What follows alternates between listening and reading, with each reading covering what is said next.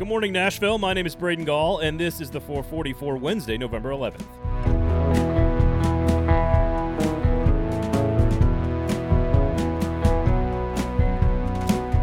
All right, I'm not going to use the C word today, but we've got to talk about games getting canceled in the SEC, namely LSU and Alabama and Texas A&M at Tennessee. Two games that Nashville, Tennessee cares probably the most about. And if you're a college football fan, you're talking about two college football playoff contenders that are now going to be down a game. What are the actual implications of all of these games getting canceled, which also, of course, includes Auburn and Mississippi State? If you want an indication of how far LSU has fallen and where this game is now located, at least for this year, in the hierarchy of SEC importance, it may not need to be played. How about that? LSU, of course, has already moved one of its games with Florida to the end of the year, and so December 12th, the weekend before the SEC championship game, is now no longer available for LSU as an open date to move their game with Alabama. Alabama has a little bit more flexibility, but at the end of the day, if Alabama is 9-0, and they've already clinched the Western Division, they may not need to play a football game against LSU in 2020. And I don't care what side you're on, that's just sad. It's the best football game largely in the SEC every single year, and this year it's so meaningless that they may not even have to play it.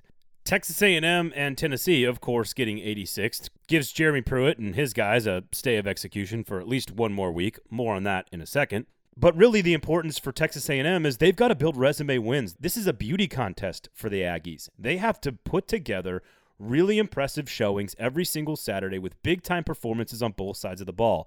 And there was no indication that Tennessee was going to stop them from doing that this weekend. So this is a huge loss for Texas A&M. The good news for all college football fans is that if neither game is needed at the end of the season, it means that we have a just champion. It means that the team that wins the West, be it Alabama or A&M, is the right champion. In this situation, probably Alabama. But the most important thing is to get the right teams into the championship games playing for the championships that deserve it.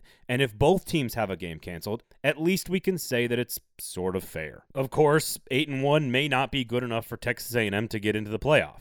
And that's unfortunate. But these are the cards we've been dealt. It's 2020. It is what it is, folks.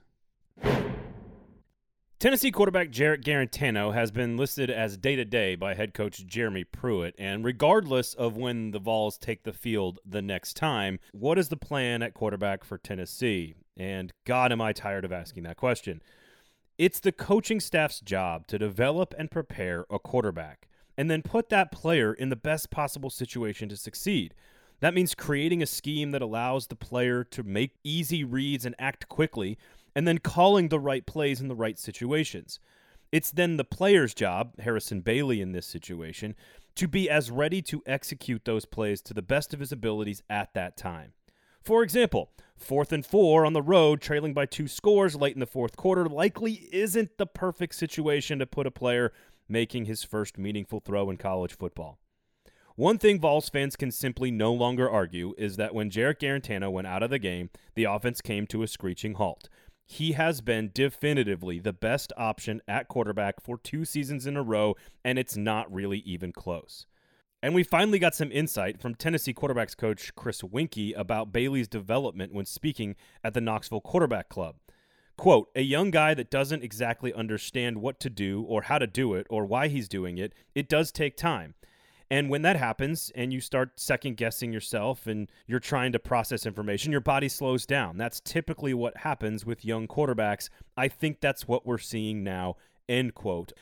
First of all, just imagine a large room of boomers eating cafeteria-style food, sitting around peppering Winkie with questions about a teenager who just turned 19 last week. God bless college football. Secondly, doesn't that answer tell you everything you need to know about why Bailey hasn't been given the reins to the offense yet? He's not ready. Which begs a few questions. Why not? And when is the right time? As I've said on this show many times, he simply doesn't give you the best chance to win because his ability to execute, or the staff's inability to develop him or scheme him up correctly, isn't good enough yet.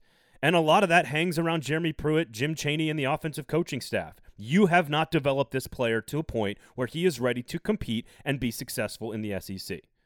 That's your first answer, and it's fairly easy. But it doesn't mean that Bailey can't help this team down the road by doing good work, getting reps, and learning this year, regardless of what that does to the win-loss record. As I've said many times this season, if getting to start at quarterback for the University of Tennessee results in you having to deal with some adversity, and then that adversity gets you benched or you struggle, and that has a permanent mental impact on your career, then playing starting quarterback in the SEC ain't for you. No, you can physically get beaten up and maybe sustain some long-term injuries by being too young or too inexperienced and struggling in the SEC for sure, but mentally, no chance. There is no such thing as a bad rep. So if Vol fans are punting on 2020, as they should be, and Garantano can't play anyway, give the ball to Harrison Bailey and let him sling it around. Forget the final score, forget the stats, take the reps, and to quote the great Jason Isbell, thank God for the work. The NFL made some big news on Tuesday by officially voting to expand their playoff from 14 to 16 teams should not every team finish the full 16-game slate. This news hits especially close to home, as we all know what it was like to wake up every single morning and just refresh Twitter for hours until the previous day's test results came in. I'm sorry, I'm already relapsing. Okay, anyway, the vote comes after the worst week of Rona testing the league has experienced all season long. The NFL has had more than twice as many positive cases as they experienced back in late September with the Titans debacle, so the league took action. And expanding the NFL playoffs should be of particular importance to a first-place team with glaring holes on both sides of the ball entering the most difficult stretch of the season, a.k.a. the Tennessee Titans. The next 3 games, 2 with Indy and 1 with Baltimore, will likely decide the Titans' playoff seeding fate. And I say seeding because they are far too good to miss the playoffs, it would seem. But if you lose to the Colts once and the Ravens, which would not be all that far-fetched at all, you'd be staring at a knockdown, drag-out fight for a wildcard spot. And while that seems crazy to think about, considering how good the Titans have been, it's important to note that if some games get canceled, and all indications are that we should be at minimum prepared for that possibility, that now 2 more AFC teams are going to make the playoffs. In fact, it all but assures the Tennessee Titans will be making the postseason regardless of what happens over the next 3 weeks. While 200,000 new cases of a virus in a single day is a really bad thing, at least the NFL has potentially added 4 more playoff spots to their postseason. So we got that going for us. Thank you guys so much for listening. Please rate, review, and subscribe. I don't say that just to waste my breath. I really do need you guys, if you're so inclined, to compliment the show or insult the show, whatever. Just share it. Tell everybody. My name is Braden Gall. You can follow me on Twitter at Braden Gall. This has been the 440 for Wednesday, November 11th. The 440 is a production of 440 Media, written and produced by Braden Gall, music by William Tyler.